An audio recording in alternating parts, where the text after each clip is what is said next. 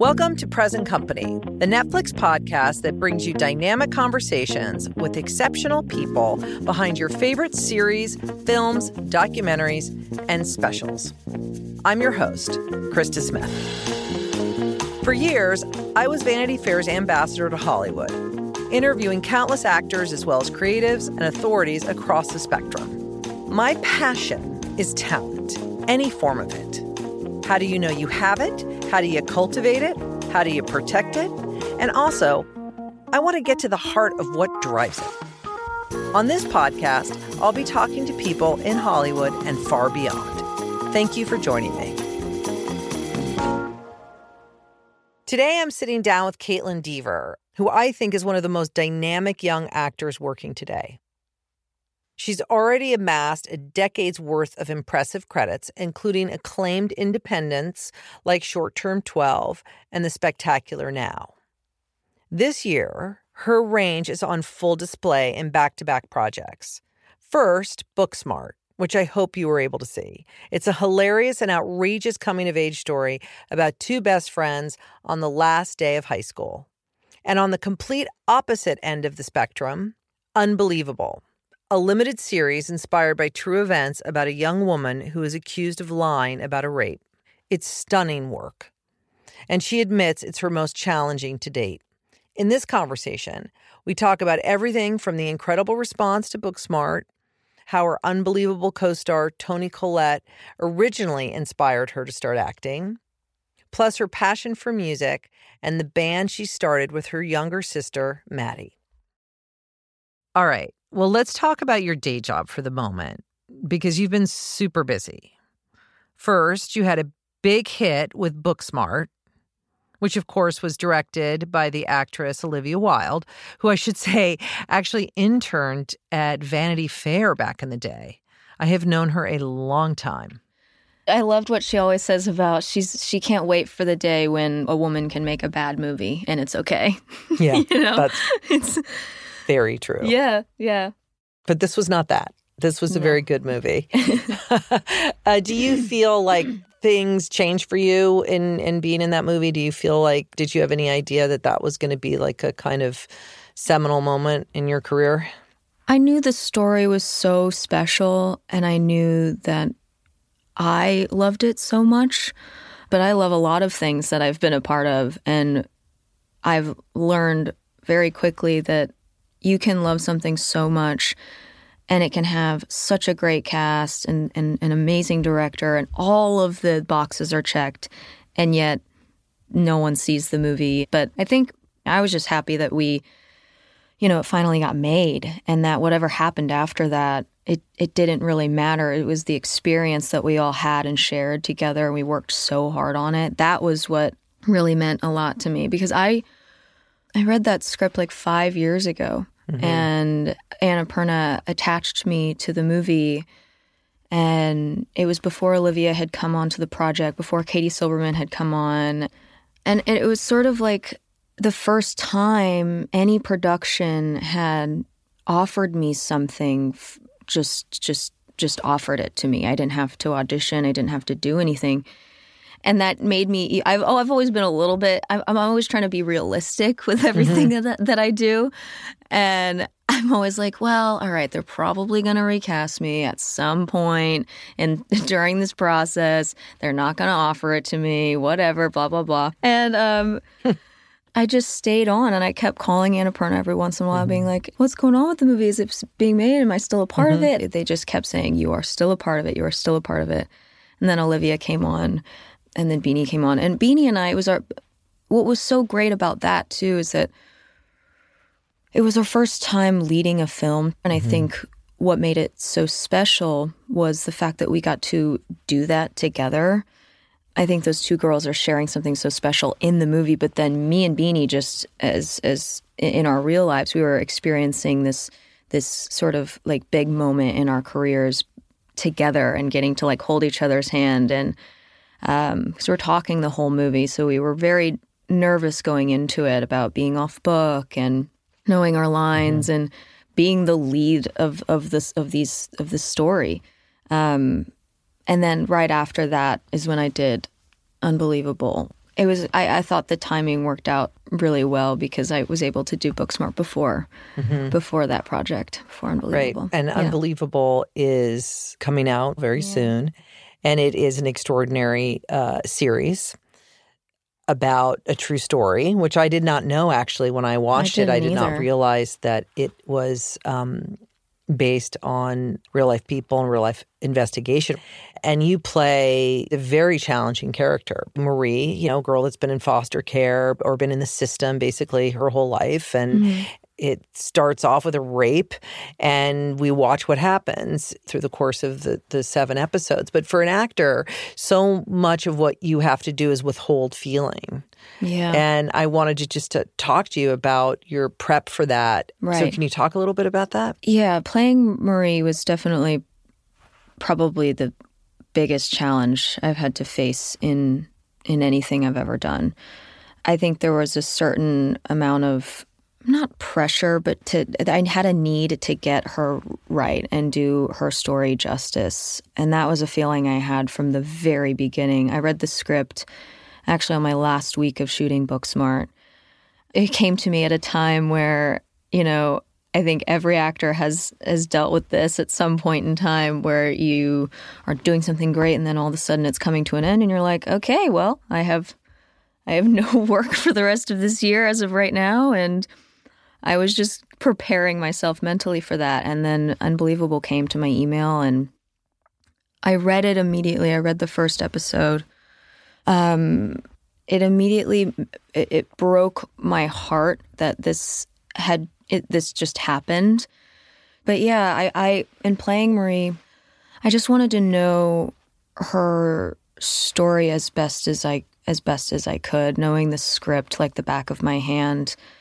Really studying that. I knew going into it a lot about the foster care system already because of a film I did called Short Term 12. Which we will talk about. Yeah. And I talked to Lisa and Susanna Grant in the prep stages of our shoot schedule. And I talked to Lisa about possibly talking to Marie, but I also didn't want to, I only wanted to do what she wanted to do and how much she wanted to be involved. It was completely up to her. And I knew immediately that the creators had respect for her privacy because of the way they were handling everything. And I knew it was going to be a really good project because they had so much respect for it and they had so much passion. The biggest thing that stuck out to me, I guess, when in approaching the role, I remember reading that Marie, she's had such an incredible, incredibly tough life. And that's apparent in the series. And when you listen to the podcast, she's just had so much trauma in her life, aside from the assaults. And she just mentioned that she would use this on and off switch. And whenever she's feeling down, she can just turn it off. And I think that for someone to be able to do that in a time when you are just so down and you feel like you cannot get up, for someone to be able to do that is just incredible. I feel like if you can do that, you are just so brave. So I also knew that she was a very, very tough person and had a very, very tough upbringing. And I just wanted to give that justice, really. And I also realized that I had to just let everything about myself go because I had to do everything for her and her story. Mm-hmm. Yeah. What makes watching it for me so compelling is it's like death by a thousand cuts. You want the police to be the bad people, but they're not. No. And it's actually the women that are trying to help Marie in her life, or they contribute to this chain of events that happens. And I don't want to give too much away because it is so well done. And I mean, Toni Collette, Merritt Weaver, the cast. Oh my God. There's a lot of great people. Yeah, there's so many good people in this. That's another thing that just blew me away when I got this project. Mm-hmm. I'm like, oh my God, Lisa Cholodenko and Toni Collette and Merritt Weaver. I have a story about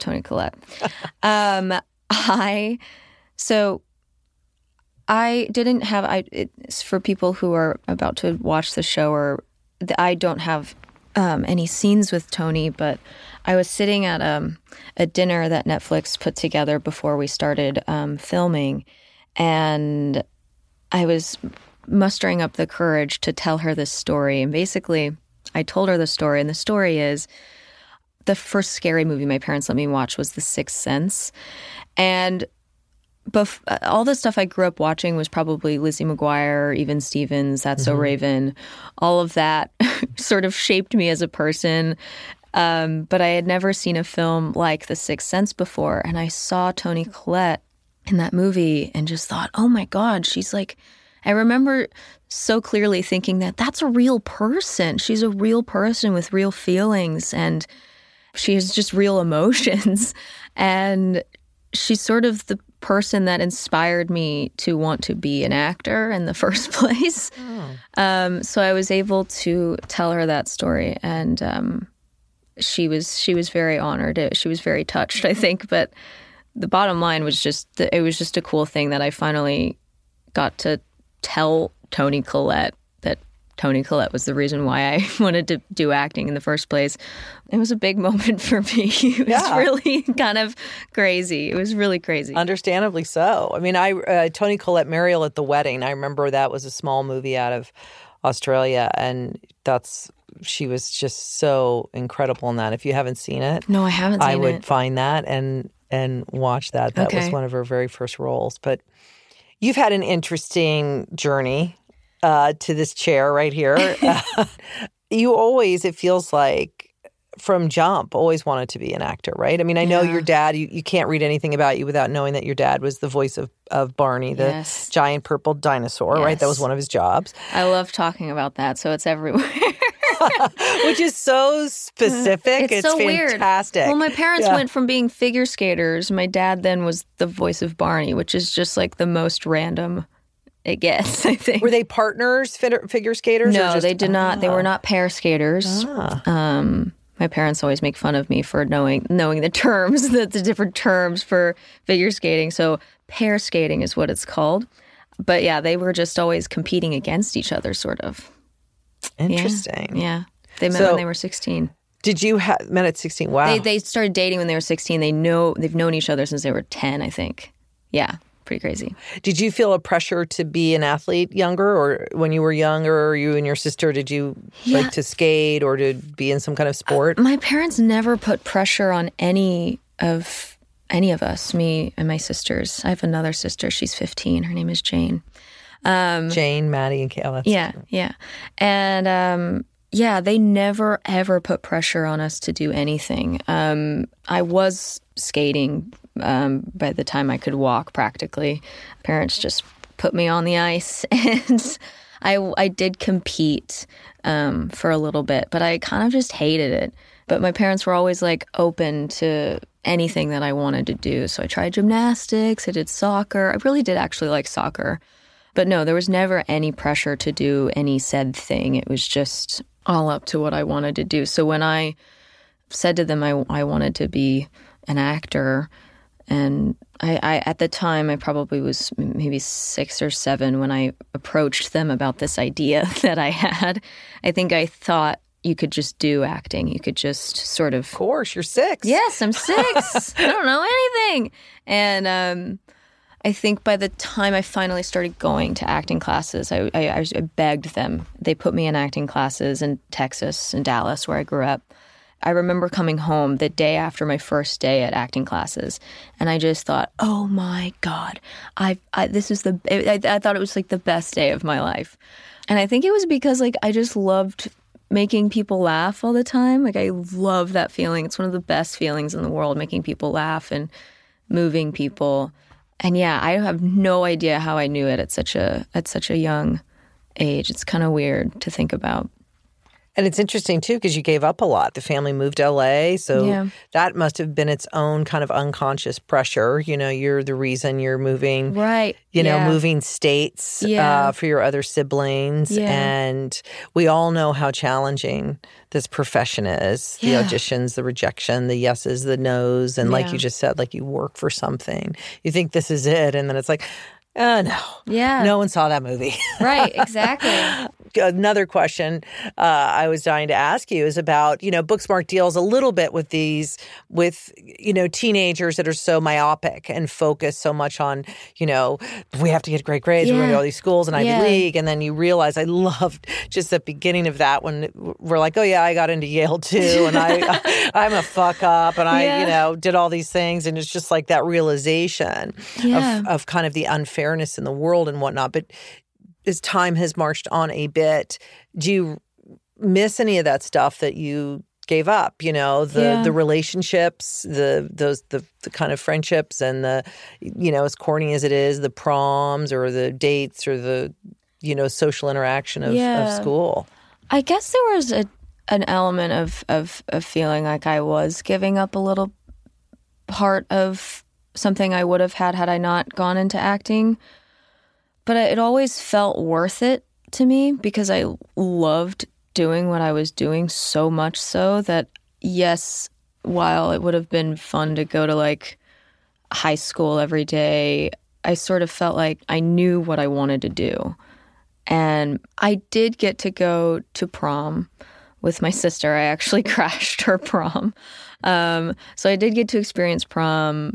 I did have like a high school graduation. I had a speech at my graduation, even though the high school that I went to was sort of a like independent studies type program.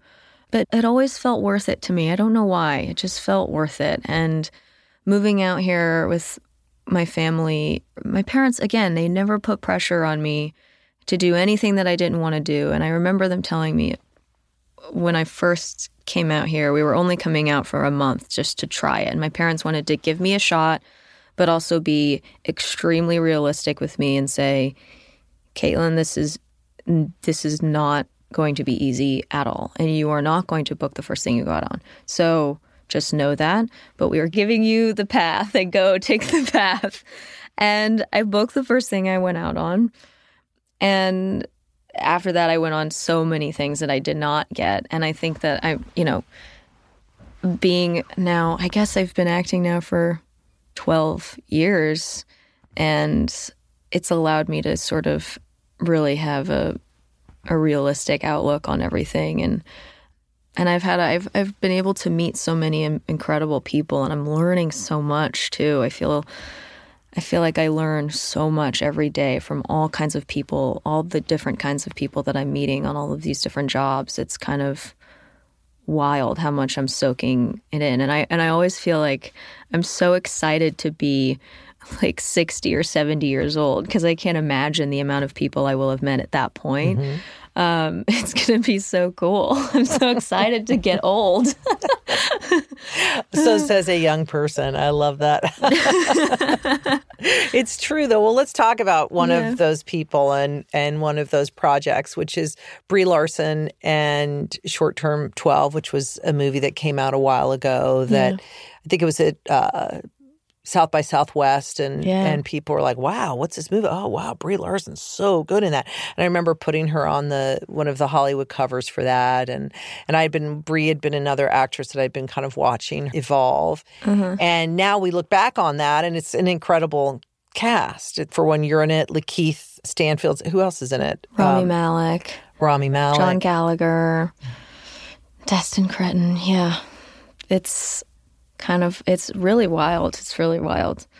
I don't remember a lot. My memory is kind of bad, but like the audition for that alone was just so intense. I remember it being one of the hardest auditions I had ever had to do because I had to do sort of my character's lashing out scenes in a chair in a small, tiny casting office in front of Destin, our director. And I remember auditioning and having a callback and then getting it and shooting that movie with everybody. I remember it just being so calm and nice. It was such a family-oriented set. And I think it was really Destin's aura. I think he has such a calm and collected and sweet and warm aura that I think it just like bled onto everyone onto that set, even though the scenes we were doing every day were very difficult. And most of my scenes were with Brie. It was just so cool that I got to work with her at 14 years old and learn from her and take it all in. It was and she's like you, she knew very early on that she wanted to be an actor. And I mean, what's interesting about that movie, she plays a counselor, obviously, and with troubled kids. You familiar, like you said, about the foster care system, and also with Destin, I think it was based personally on some of his own experiences. Yeah, he used to work at a foster care facility. Yeah. Mm-hmm. Do you still talk to Brie now? Do you run into her at all, or? The last time I saw her, because she's such, she's Captain Marvel now, and she's a very busy lady. Mm-hmm. And the last time I saw her, though, we were roller skating through this party together for Planned Parenthood, and I ran into her literally roller skating around. And I remember her specifically saying, she's like, if you ever need anything at all, you call me. If you ever need anything. And I think it's just so nice to have all of these pals that I know that are working in there, and I don't get to see them a lot, but if I ever needed anything, that they're there and they're a call away, which is really cool. Do you watch movies and television on your downtime at all? I really listen to music on my downtime. I'm constantly trying to discover new people, and listening to different kinds of genres really helps me with my writing.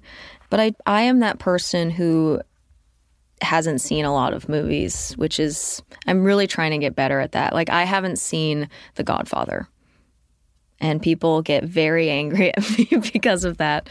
Some people take away your SAG card. Are you kidding me? Like The Godfather. People are like, what's the one movie? Don't take it away. I promise. I have a plan. I'm supposed to watch it with my dad. I said, Dad, we're going to sit down one day and have a cold one and watch The Godfather. I swear to God, it's going to happen one day. You might need a couple 6-pack of cold ones. It's a long I know, movie. It's like 6 hours. Because then you're going to have to watch Godfather 2. I know. Maybe Godfather 3. I would say you should watch it. But, okay. There's argument on either side of that. Okay. But yes, definitely 1 and 2. Okay, sure. 1 and 2. I'm going to get on that, I swear. Yeah. I did read that Olivia made you guys watch Fast Times at Ridgemont High. Yes. Which is one of my all-time favorite movies. Oh, really? So you have that one down. I have that one down. I've seen movies. I've seen all the John Hughes movies. I don't know what I'm talking about. I've seen movies. I watch movies. But I'm trying to get better at watching, like, the classics, because there's a lot of classics I haven't seen. But yeah, I do watch a lot of TV on my downtime. I just finished watching Sex Education, which I really loved, and Big Little Lies, too. Mm-hmm. There's a lot of good stuff right now. Do you feel like there is a camaraderie around young actors? You just mentioned Big Little Lies. I think of Catherine Newton, who I interviewed here. We did Bad Teacher together. Mm-hmm. Yeah. Years ago. Yeah. I think so. I have so many close friends in the industry, and yeah, there is a sense of camaraderie. I think it's even gotten more apparent since I've gotten older, and my best friend is Margaret Qualley, and she is killing everything. She is doing so well right now, and I'm so happy for her. And we're constantly calling each other and talking about projects that we're both going out for. And it's so cool that I get to share that with somebody and who's literally going through the same things that I'm going through. And I definitely feel like there's a sense of camaraderie with all of these young actors. There's so many talented people. Having watched the business for decades now, 2 decades now, it does feel like there's a change in that. And I don't know whether it's one of the benefits of social media or the way there's so much more content, that there's more room for different characters and different people and different things. But it does seem like there is this plethora of fresh young talent, and they're all rooting for each other. There's room for everybody, I guess. Yeah, I would say so. I think there is a lot of room for everybody.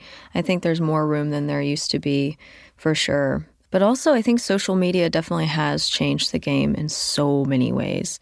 I think that there are people that I wouldn't have necessarily connected with had I not literally been on Instagram, which is wild to think about. But yeah, it's definitely changed the game. Mm-hmm. I know it's so different. It used to be like, actors would change their numbers all the time. And, I think it's so funny that I will communicate with very famous people on occasion through Instagram, the most public of all platforms. Whereas before in the past, it was just it was an email or a phone call or an agent or publicist or, there were certain different things. Or like you said, you would run into someone roller skating. And now you can have that experience on your phone, good and bad. Yeah. So funny. What's next for you? What are you planning for the rest of the year? Do you have stuff lined up or you can take a break? Well, I just finished doing an episode for a show that BJ Novak is doing called Platform. And it's an anthology series. And I did this first pilot episode with Lucas Hedges. So I just finished that. And that's going to be, I think it's going to be really, really iconic. And I think it's very, very funny and very sweet. And I think it'll warm a lot of people's hearts when they get to see it. So that's something that I did I think we did like a 6-day shoot on that like 2 weeks ago. And now I'm sort of just in this place where I'm deciding really what I want to do next. And, I just did Booksmart and then I have Unbelievable coming out and I'm excited to, I guess that's what I'm doing right physically right now is talking about Unbelievable a lot and traveling for it and showing the world the show. And then, writing a lot. I'm writing music. I'm going to release a single with my sister soon. And do you play, what's your instrument, like your go-to? My go-to instrument is a guitar. Yes. I play guitar and my sister plays piano. Mm-hmm. Yeah. But I'm just writing. I'm really I'm really loving sitting down and starting my morning listening to music and dancing in my room and then sitting down and writing. That's what I've been doing right now. All right. So these are questions. You've answered some of these, but I ask everybody these 4 questions. And one of them is, what are you listening to? So when you say music, is there anybody specifically that you're listening to or into at this moment in time? I've been listening to Angelo De Augustine, who has sort of like an Elliott Smith sort of tone, but he's just released a fairly new album. It's really, really good. Specifically, I listened to Maggie Rogers this morning, listened to Falling Water this morning. A lot of Tarzan yesterday. Don't know why. The soundtrack of Tarzan really gets me. The You Will Be in My Heart by Phil Collins. I don't know. So that just kind of shows you the wide range of stuff that I listen to. The Cure is my all-time favorite band. Oh my God, I love The Cure. Yeah, I love it so much. I remember, my dad used to play it growing up in Texas, and it would just be on in the car, and I hated it so much. I just wanted my dad to turn it off now. And now I love it so much. Maybe it's just nostalgic or something, but I've gotten to see them twice in concert. Wow. Yeah, and I took my dad both times, and I just love them. You can turn them on when you're happy. You can turn them on when you're sad. They're great band. I will agree with you on that. Yep. What are you reading? I'm finishing The Unbearable Lightness of Being, and I'm finishing Educated by Tara Westover. Oh, those are 2 classics. Yeah, I'm sort of working on both of them right now. Yeah. All right, and what are you eating? What am I eating? I had chicken salad yesterday. So you don't have any. What's your guilty pleasure? What's your crafty guilty? Cheetos, Oreos. Classic. Definitely Oreos. Do you like the double stuffed or the extra thin? No. It's too much. Even the little thin ones are dangerous because you think I'm eating less because they're thinner. But in reality, you're eating probably double the amount of Oreos. Oh, God, what else? So are you like I'm going to have an Oreo? Oreo, do you actually mean like I'm going to have 3 Oreos? Oh, like 7 Oreos, probably. 7, okay. I have, this is the thing with me. I have no self-control. And when it comes to cookies, there ain't no stopping me. They heard it here first. My family calls me Cookie. Side note. Literally, they call me Cookie at the house because I love cookies, and that's it. When I'm a grandma, and I want to be called Grandma Cookie by my grandchildren at one point. That's who I will be. I would love to hang out and listen to The Cure and eat some Oreos with you. That would be fun. That'd be such a nice time. That would be a nice time. We should do that. We should definitely do that. And then the other question you kind of answered too, which is what's the last thing you watched? And you were talking about Sex Education. Yeah, Sex Education was definitely, I loved it so much. It's a great show. It's such a good show. Such a good show.